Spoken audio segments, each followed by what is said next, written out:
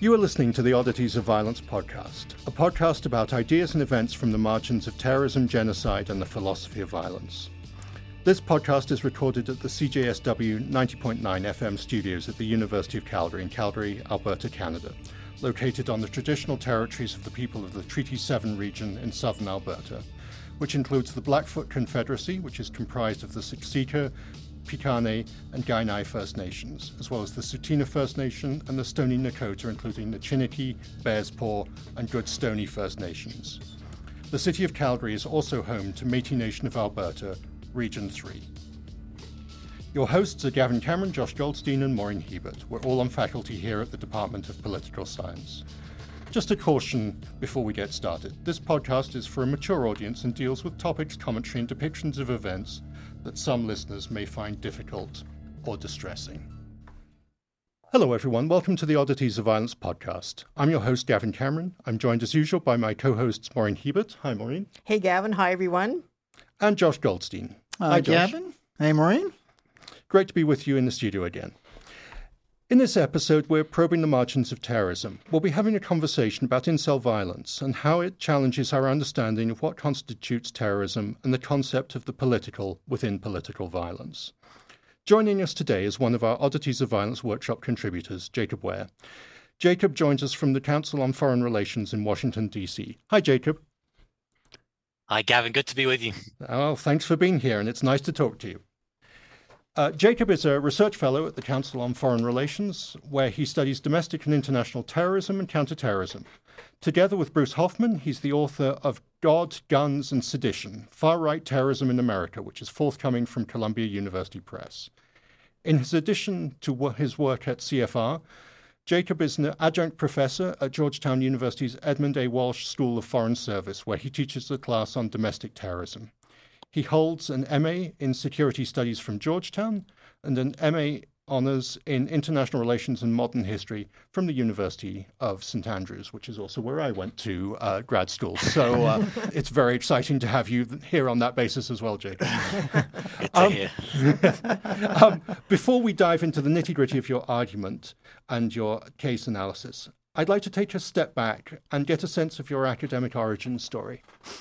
How did you become interested in your broader research focus in terrorism and the theme for today? Sure. Well, again, thank you so much for having me. It's a real honor to be involved in the project. So my interest in terrorism really stems, I think, from being the very proud graduate of two universities that have, I think, distinguished themselves as really counterterrorism powerhouses. University of St Andrews.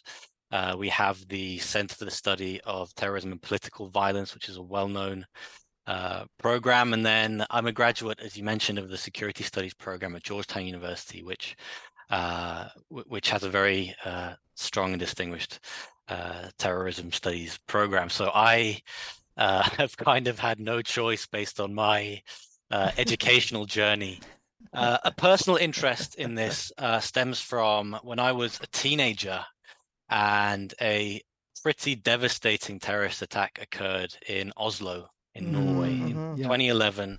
I am a Swedish citizen by birth, so that was something that affected a lot of us in that region of the world very deeply, in terms of just being such a clear example of the brutality and barbarity of terrorism in its purest form. The fact that somebody could ambush and hunt children to such a devastating and lethal effect, that is hard to shake, I think. And so I had an interest in neo-Nazi and white supremacist extremism and terrorism really since before it became a major national security issue in the US, where I now work.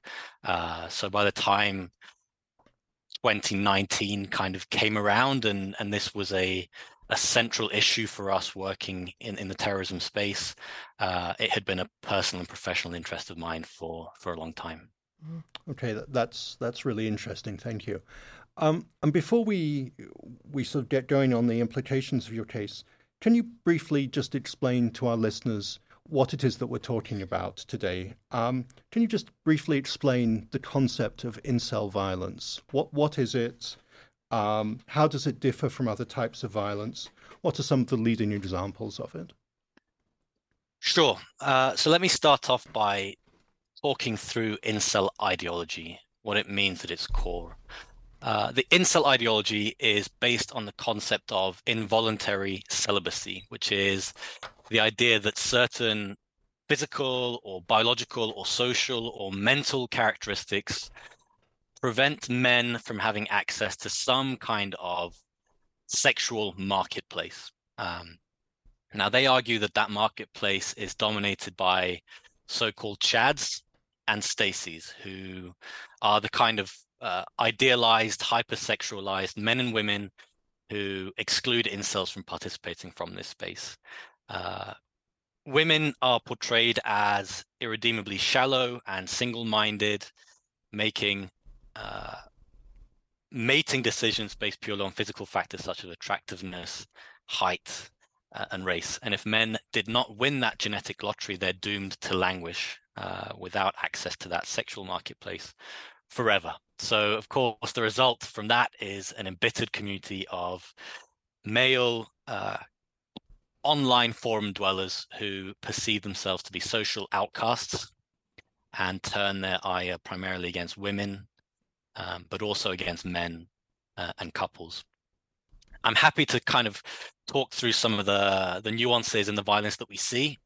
But let me first point to the two main incel incidents that we've seen that have defined the violence that this movement has perpetrated. The first occurred in 2014 on a university campus in California, University of California, Santa Barbara, where an individual stabbed his 3 male roommates to death in their apartment before proceeding on a shooting and car ramming rampage, first at a sorority house on the campus, and then throughout the streets of that town. 6 people were murdered before the individual took his own life.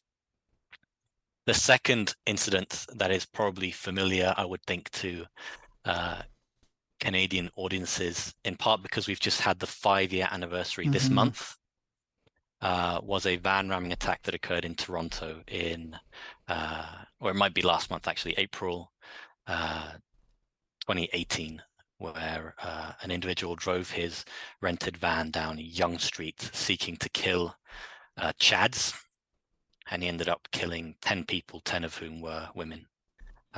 Those are the 2 notorious incidents that we've seen, but we've seen several other attacks over the years that have varying degrees of inceldom as a central factor. Okay, thank you.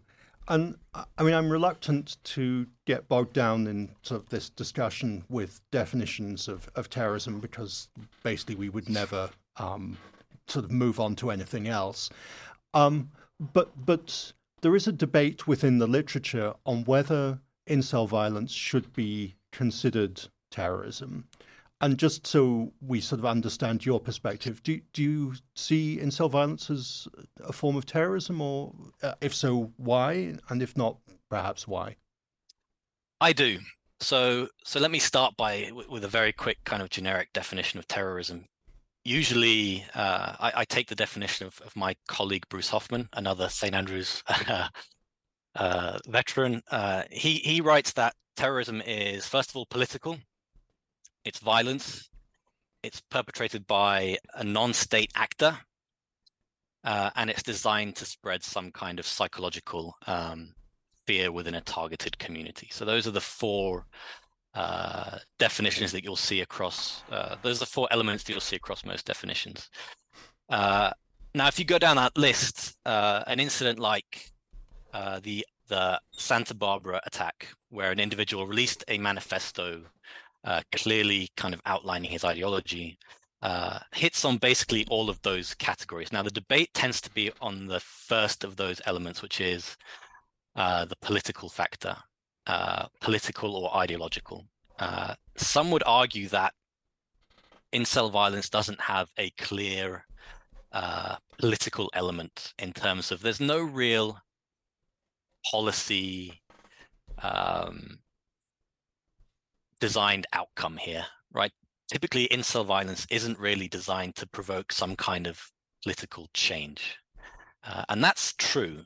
But that doesn't mean that there's not an ideology that underpins it, that includes an in-group that defines an out-group and targets them with violence. So I believe that there's enough here to delineate incel violence as an ideology, and therefore as political violence, and therefore as terrorism. Yeah, and I mean the distinction you're making there is also characteristic of quite a lot of right-wing violence as well, that is interested in creating social change. So it's sort of political in the broader sense, but not necessarily in the sort of electoral or sort of governmental sense. So social change as a political act is, I think, a fairly common way of interpreting that political piece within definitions of terrorism. I would agree. Yeah. When we talk about incel violence, are we really talking about a new phenomenon, do you think? Or are we talking about a new name for an older phenomenon? Because there's been violence against women and mass casualty violence against women well before the concept of incel violence. So do you think that this is a new thing, or is this simply we're recategorizing something that has a relatively long history? Well, I think that's one of the challenges that those of us working on this issue have faced a little bit, is trying to analyze that recategorization, and I would reframe it as their recategorization as opposed to our recategorization, while still aiming to place it within that broader history that you refer to. Let me give a disclaimer on my studies into this topic, and that is that in my experience, there's really 4 categories of scholars who study incels. One is the security community, the counterterrorism community, and that's where I come from. And we look at radicalization and tactics and targeting and the violence when it emerges on scene.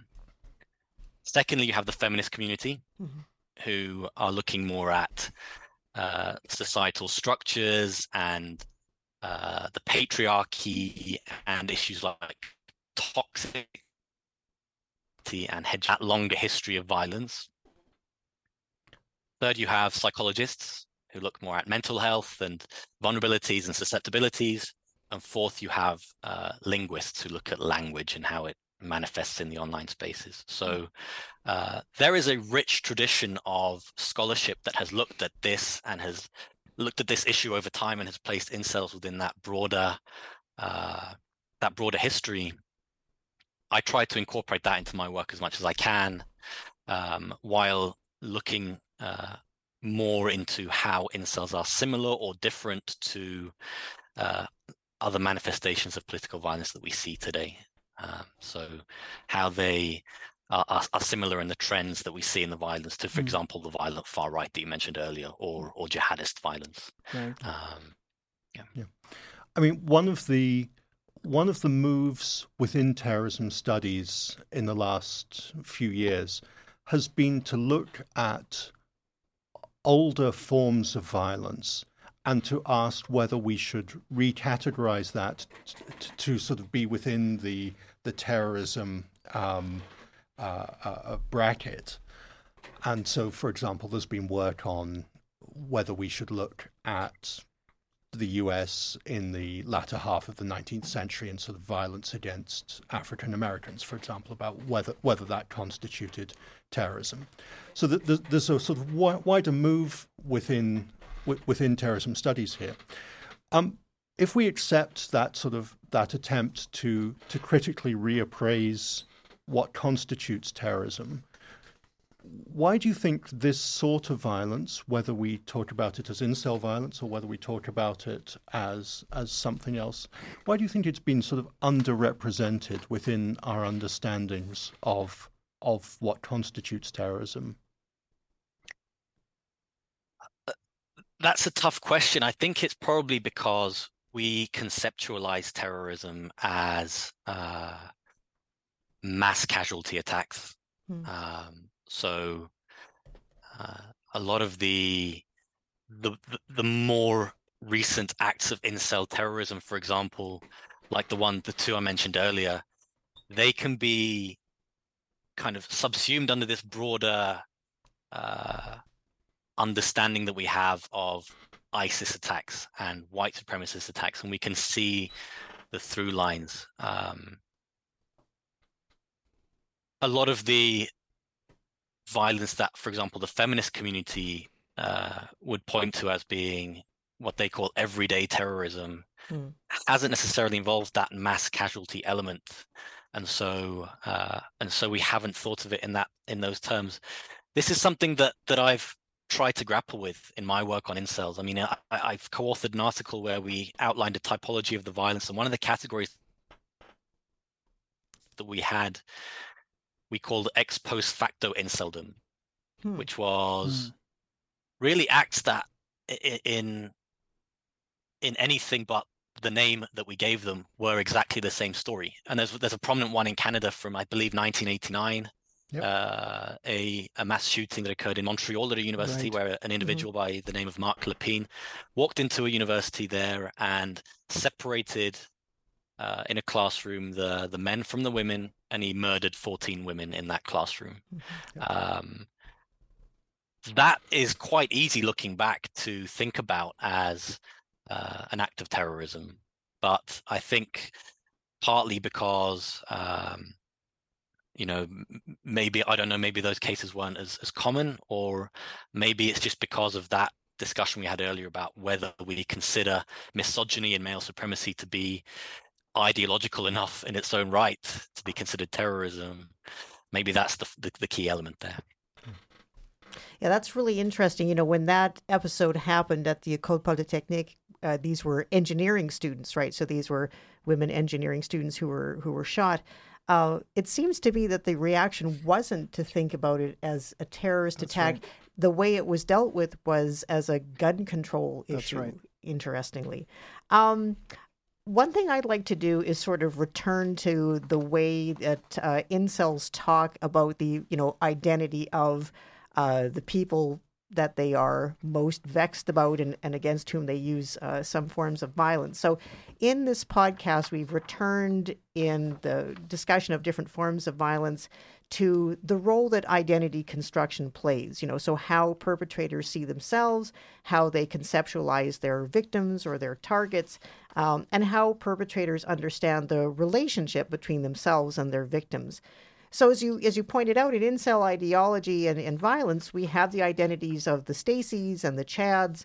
And what I find curious about this is that there's two rather different formulations here that have a different kind of grappling with the actual material conditions of actual real life.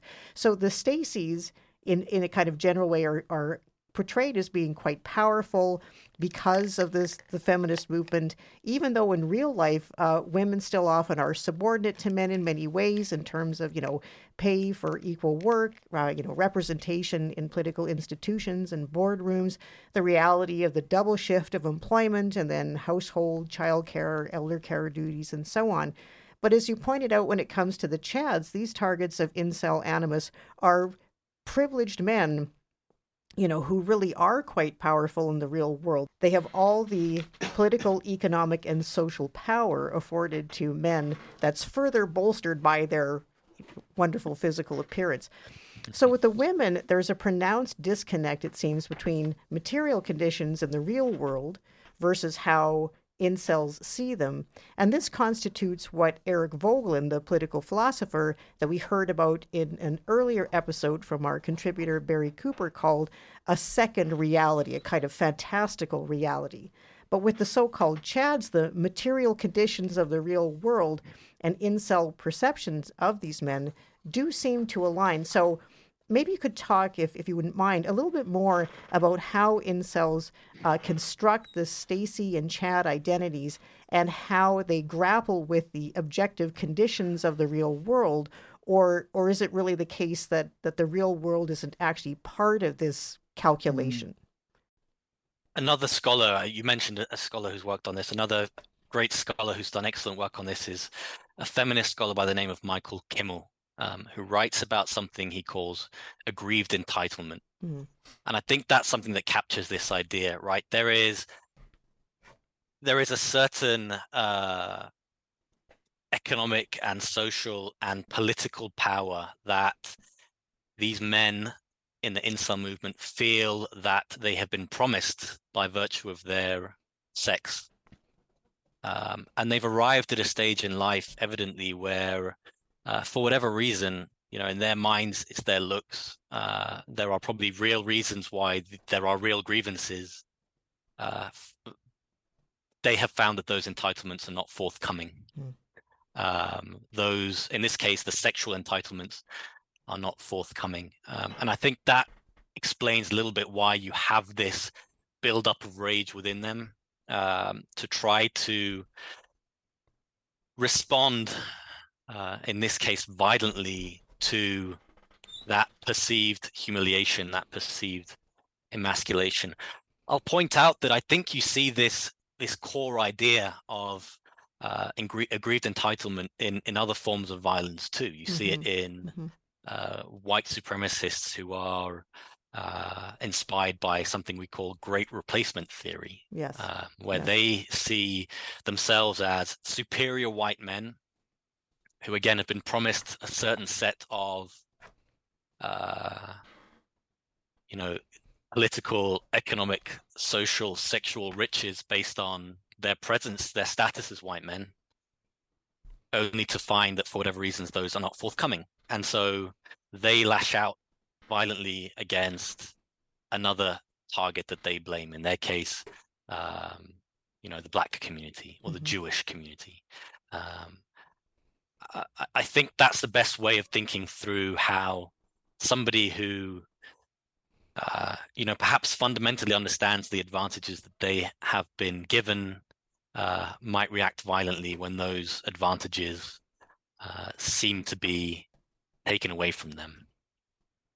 Yeah, I think it kind of echoes, the idea of, in prospect theory, of loss, being in the domain of losses and then kind of subsequent loss compensation, right? That there's a society, and maybe this is a sort of a question in and of itself.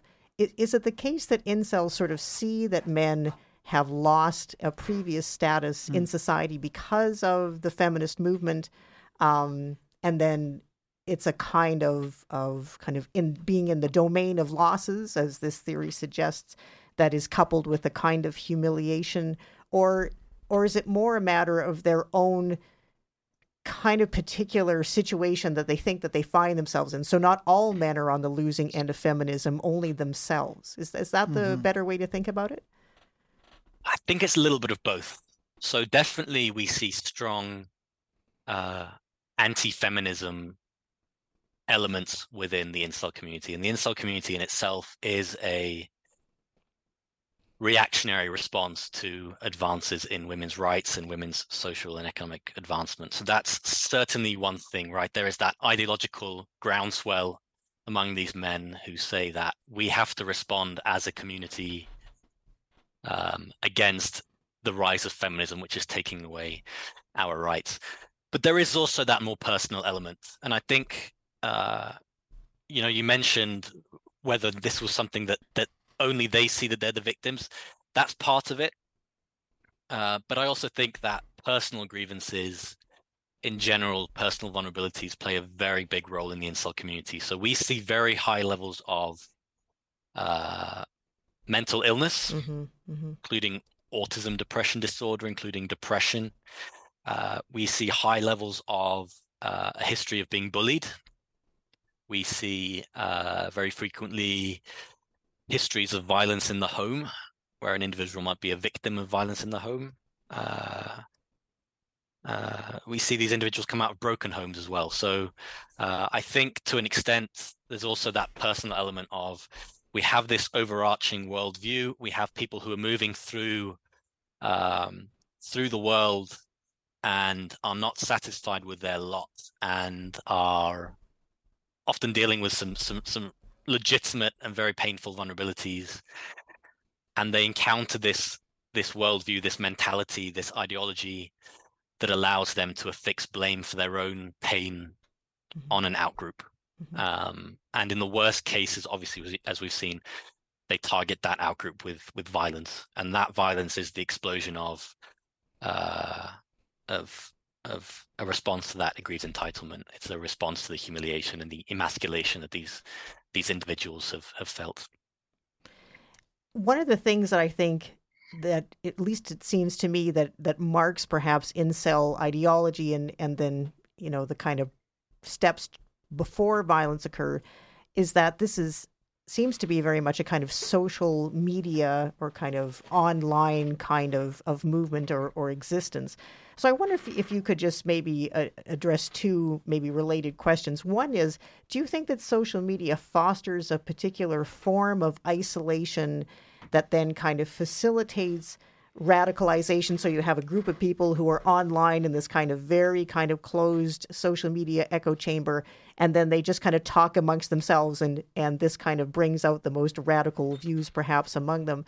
And then the second related question is, how does the incel movement's use of social media compare, for example, to jihadi terrorist groups like the Islamic State, which, as I understand it, at least in its heyday, used social media quite extensively for recruitment and radicalization, aimed, at least in part, in drawing in individuals to carry out lone wolf attacks in the West, if they weren't able to actually go to live in Syria and Iraq under the Islamic State? I think one of the reasons why incel ideology is so dangerous and why it has expanded so much in a social media age is because it's fundamentally self-reinforcing. So if you are traveling through the world and you think that you are somewhat isolated, somewhat lonely, you're not really making a lot of friends in the real world, you're certainly having trouble developing romantic or sexual relationships with women, then retreating into that online space and shutting the offline world out and turning away from your offline relationships is only going to compound that grievance. So you see a lot of people a lot of young incels in the incel chat rooms who engage in kind of self-radicalizing behavior and language, where they're almost a support system for each other to commiserate about how hard life is outside these chat rooms. And the irony, obviously, is that when you are spending your life angry in these communities and spending all your time online and developing a really violently, virulently misogynistic view against women, then that is that much more unlikely to actually result in offline relationships that these individuals are seeking. So that's the kind of irony, and I think that's why social media has played such a big role in compounding this threat and spreading it wider. With regards to how incels differ or are similar to other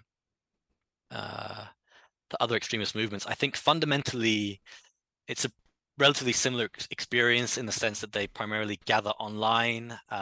They employ both mainstream social media platforms as well as more niche or specific chat rooms to spread their ideology both more broadly in terms of a wider radicalization opportunities, and also more deeply in terms of really developing that ideology in more closed spaces. One difference with kind of jihadist groups or far-right groups is sometimes in those networks we see more centralized propaganda production. So the Islamic State, for example, still plays a role in disseminating propaganda with the group. We see that as well in the far-right space. With incel, and then the community, the foot soldiers will participate and spread that wider, and they'll start off a conversation about the outgroup. With incels, there is no central directional coordination at all. There never has been, and there probably never will be. There is no such thing as incel terrorist groups. So this is a completely decentralized, diffuse network, and the propaganda that comes out, the radicalization that comes out, is all grassroots, and it's all about, again, this very twisted and very aggressive and very misogynistic support network that is trying to answer real or perceived grievances that these individuals have in their personal lives offline, and mobilizing individuals who have those grievances against an outgroup along the lines of this violent ideology. Now, this kind of, in some ways, you've answered my next question, but I'm going to ask it anyway, and you can kind of tell me whether my impression here is correct or not. So my impression is that incels are looking in part for, some kind of online community, as you said, to kind of commiserate with each other. Although, interestingly, they spend a lot of that time, expressing their situation of like continued loneliness and isolation and so on. But I also wondered if, despite its diffuse kind of status as a movement, even if we want to call it that, are they also looking for some kind of source of authority in individuals like Jordan Peterson, for example? So would it be accurate to say that Peterson is somehow part of or looked up to within the incel movement, and do incels look to him or other individuals as a source of authority and leadership, or are they not really looking for that kind of thing? I think Jordan Peterson is seen by some in the movement as a voice for them, as a kind of a mainstreamed intellectual who can express some of the grievances that they share. But I think the more important element is the sense of belonging and purpose and community that a lot of individuals get when they engage in these forums. And that's really hard to talk about. It's something that is really hard to talk about in counterterrorism writ large, because ultimately we're always talking about people who've committed horrific crimes and ruined people's lives and taken family members away. But some of these individuals are people who are really, really, really suffering, and that is real suffering. It's true suffering. It's legitimate suffering, and so this community gives those people a sense of belonging. Now, there is research ongoing right now, I haven't participated in it, that looks at some of these platforms as a de-radicalization element, because they actually give that community and that belonging, and that might be enough for some. Obviously, that always has to be tempered with the reality that we have seen legitimate acts of violence perpetrated by this community in the name of the ideology and the tenets that they rally around. And that is a really, really hard thing to balance, how much we think that these communities are a de-radicalizing impact and how much we think that they are a pathway to violence. And you have now actually anticipated the final question I will ask before I give it to Josh. And that is basically de-radicalization programs sort of, by society, authorities, that kind of thing. So the Calgary Police Service, in our city here, have a program called Redirect. And I gather it's designed to engage in sort of de-radicalization. I think mostly it was designed to head off, jihadi radicalization. Are there programs that you know of that are designed for people who are drawn to the incel kind of ideology and potentially could become violent or have become violent? And if these kind of programs exist, are they similar to, is the program or the way to de-radicalize somebody similar to how it would work for potential or jihadi terrorist recruits, or are these two groups of people sufficiently different that the de-radicalization programs for incels would have to look or do look considerably different? So first of all, let me say yes. there are programs, and I do want to say I always think it's important to do this when we talk about incels.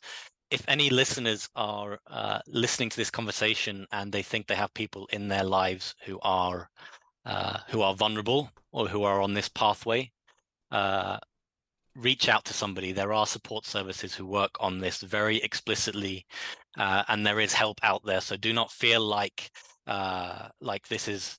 I mean, it is an enormous challenge, and it's very difficult to work on de-radicalization. But these support systems do exist, and they can be reached. So please feel free to reach out to this team, and we can put you in touch with people. So let me first say. So I'll answer your second question first, which is more about how applicable this is to other ideologies. In my experience, most organizations that work on de-radicalization tend not to deal with ideologies at all. Interesting. So whether somebody's an incel or whether somebody is a jihadist or whether somebody's a white supremacist, these organizations typically say that doesn't actually matter. What really matters is the fact that behind that ideology, there is a reason why somebody is getting attracted to extremism and to anger and hatred, as opposed to the alternative. So most of these groups tend to work on trying to identify and then address whatever those vulnerabilities or susceptibilities are, whether it's, like I said earlier, mental health, whether it's a history of just being lonely and bullied, whether it's substance abuse, whether it's an abusive parent.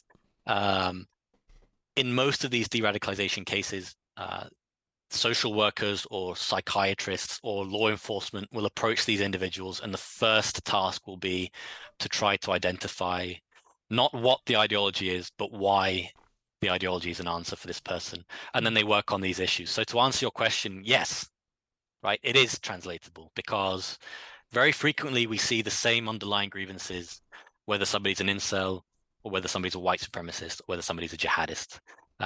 And that's especially true in a social media age, where I argue the barriers to entry to extremism have lowered, where now we're frequently seeing 16-year-olds whose personal grievances are awful and totally normal, and rather than reach out to the usual support services that we all grew up with in our lives, they are turning to support services online who are feeding them noxious ideologies and bringing them into their fold instead of broader society's fold. So that, to answer that question, yes, it's translatable.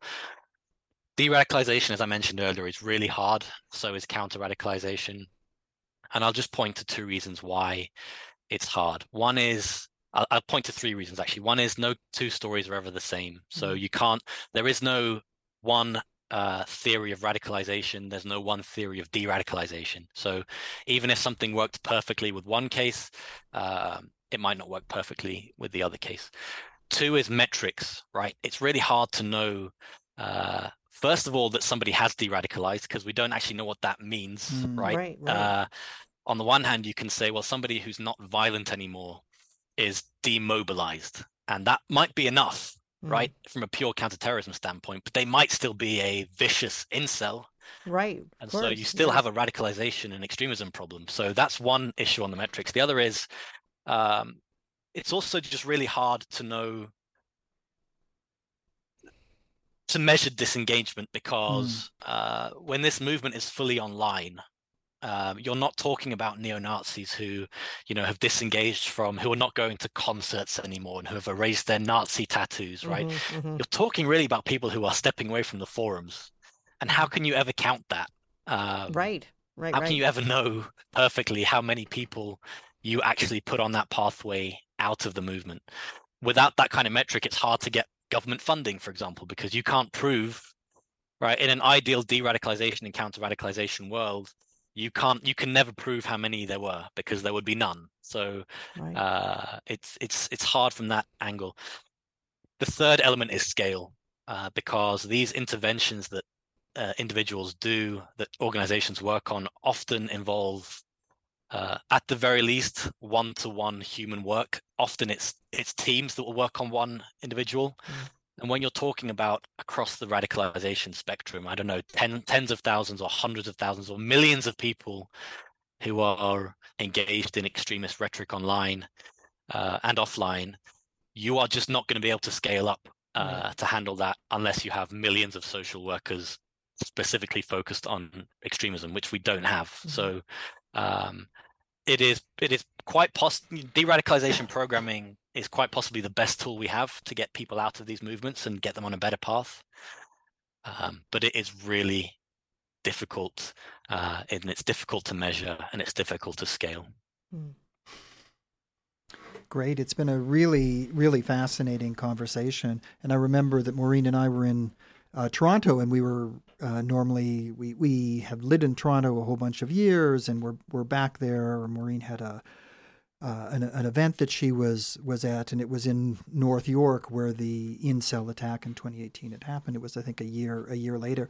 And I remember the kind of shock of realization, oh wait, this is the part of Yonge Street where it happened. And then we found the memorial to the victims, and there's something about the poignancy of this relatively small number, still incredibly tragic, a number of victims, and a little. At that point, they were just kind of human-sized, white kind of abstractions, forms that were set up as a temporary memorial, and it was a very moving, very powerful, and kind of visceral thing, almost more than 9/11, because the numbers, are in some ways so big. It's hard to keep the reality, the visceralness of it in front of you. And I remember being struck by that. So it's kind of bringing back those sorts of thoughts. And I guess I want to focus on some of these ideas that you've just been mentioning, Jacob, about the weight of ideas in the lives of incels. And I think one thing that when you first are reading about the incel movement that strikes one is the very elaborate, almost Baroque vocabulary that's invoked, very complex relations between these categories and so on. And it seems to involve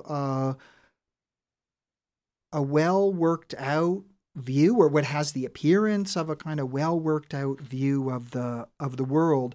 And at the center of it, at least it appears from the outside, is an idea of sexual entitlement, but of a very particular sort. And I'm wondering if you could begin by telling us, what does this idea of sexual entitlement involve for the incels? That is, what form of relations, of satisfactions, of life would meet the demands of saying, now my life is on track, now I am living the way I ought to live? That's a tremendous question that might be better suited for an incel himself, because I can't answer that for you. I think, the sexuality element is one, but I think it's also, as I mentioned earlier, these are reactionary individuals, and they, like many extremist and terrorist groups, right, they quote unquote yearn for the old days. They want to see a society where women are controlled and belonging in the home, and take care of their men, and take care of the home, and sexually satisfy their men, and that's their job, and that's life. You get various levels of, I think, extremist interpretations of that and solutions for that, and that will depend on the individual. Some people, for example, will argue for like a mass imprisonment of women, because they have reached a point where they fundamentally have lost the right to make their own decisions, because women are so depraved. That is kind of one, extreme, and then there are those who really just have that kind of core grievance of loneliness and sadness and yearning for company, and they have, I don't know, such a tough time engaging with their own personal traumas, that it's just easier for them to adapt this really hateful ideology and blame somebody instead of really reflect on their own shortcomings. So it's a really good question, and I think it's tough to really put yourself in the minds of these people sometimes and try to translate.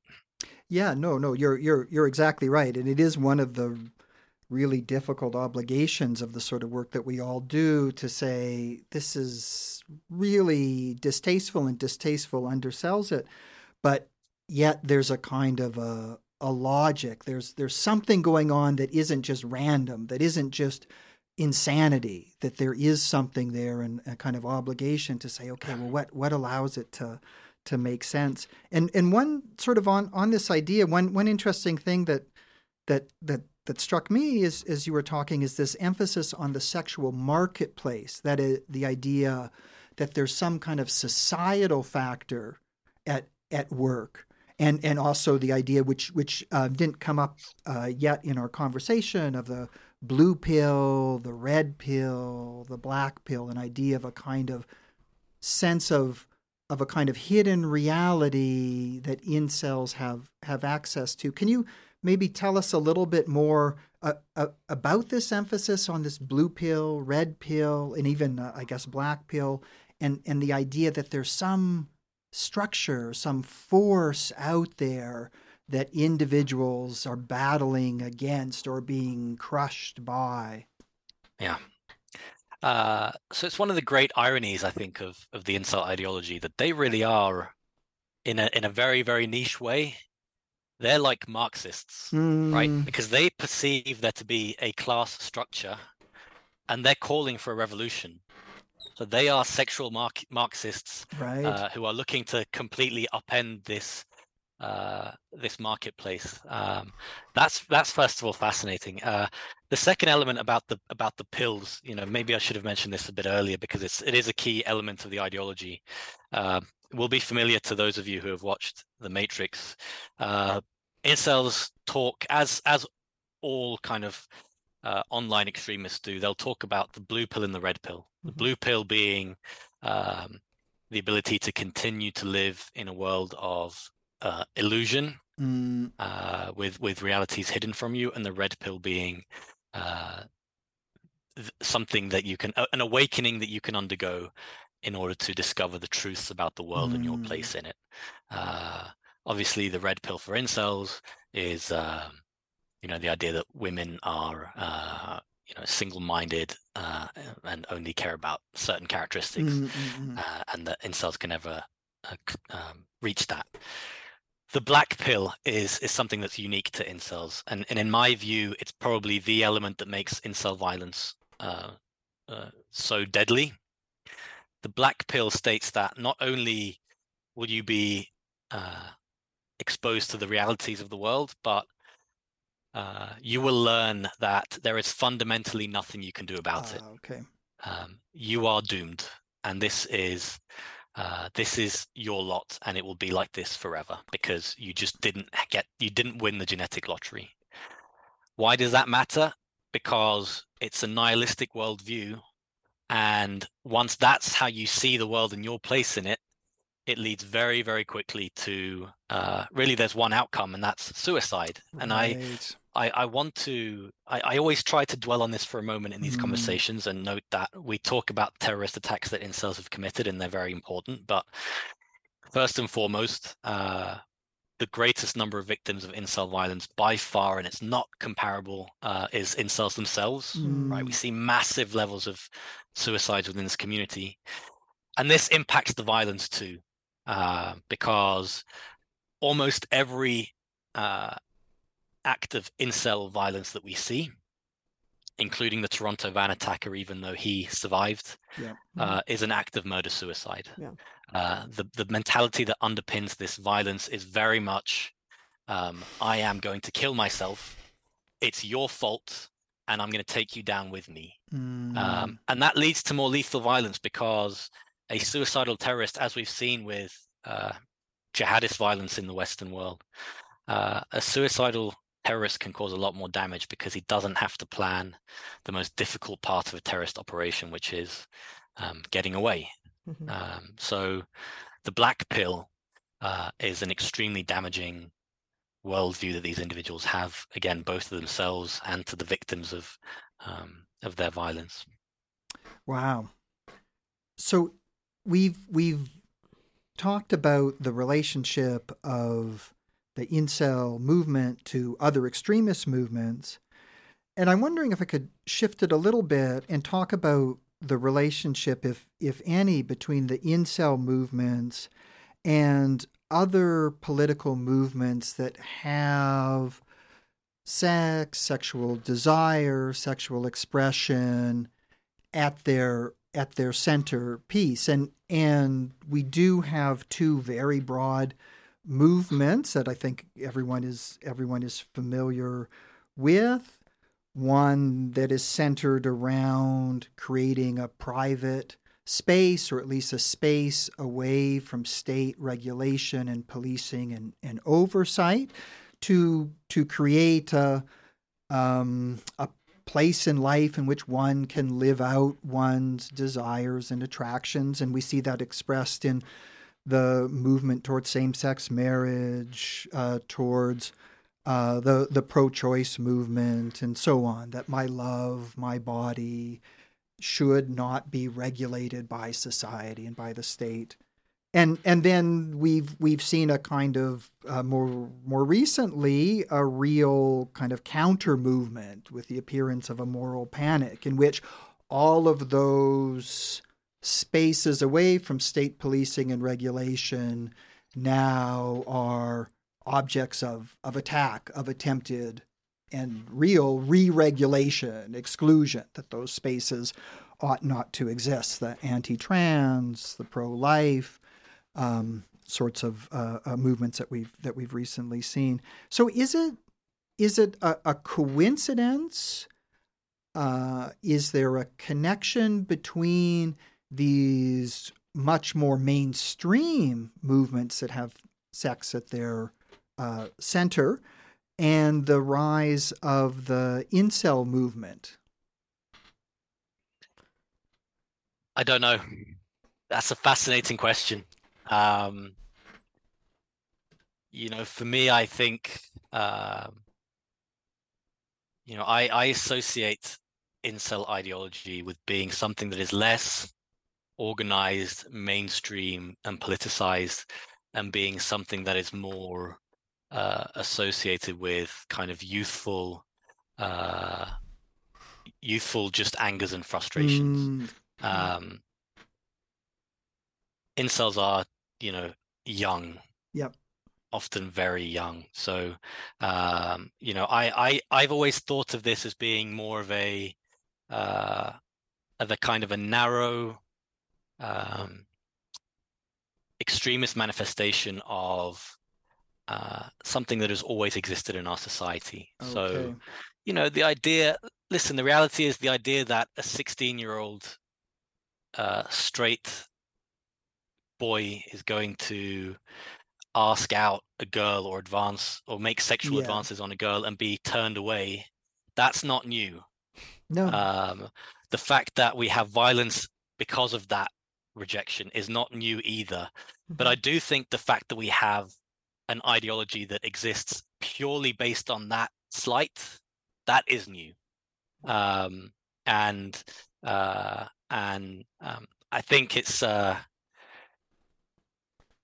it's just given voice and given and radicalized that moment that is otherwise typically innocent and benign. It's taken that moment and it's created an enemy from it, and that is the thing that I feel is relatively novel with this ideology. Yeah, no, I think that's right. And this question, right? What gives it this weight, and why now? I think those are really, really interesting really interesting questions that I think you're getting at. So do you? And this is the last question I'll ask, and it's just purely speculative. Every movement begins somewhere, right? That communism as a movement begins, as a kind of fringe thing, and it gathers its adherents, it gathers its organization. Maureen mentioned this a little bit with Jordan Peterson and the sort of slow. I don't know enough about Jordan Peterson to say anything about his own intentions. I mean, he has mentioned in his own lectures how much he profits from his lectures, from his books. Quite a wealthy man by his own admissions because of it.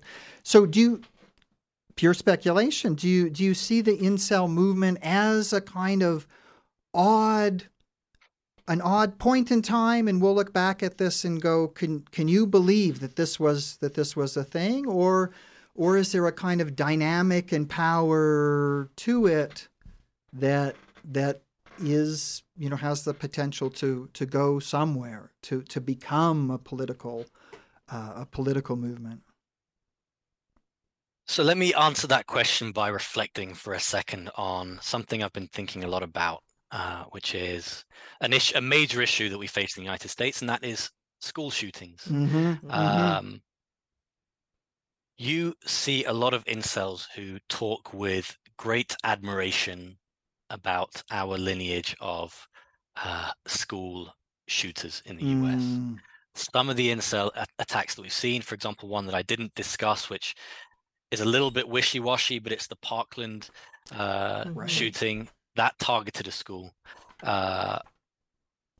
One of my concerns in this space is that a lot of those incidents, Columbine, Virginia Tech 2000, Columbine 1999, Virginia Tech 2007, Sandy Hook 2012, those were all before the incel movement emerged. And then the ones after that too. So Parkland 2018 was kind of incel related. Uvalde, which is the 1 year anniversary tomorrow, certainly is one of those. I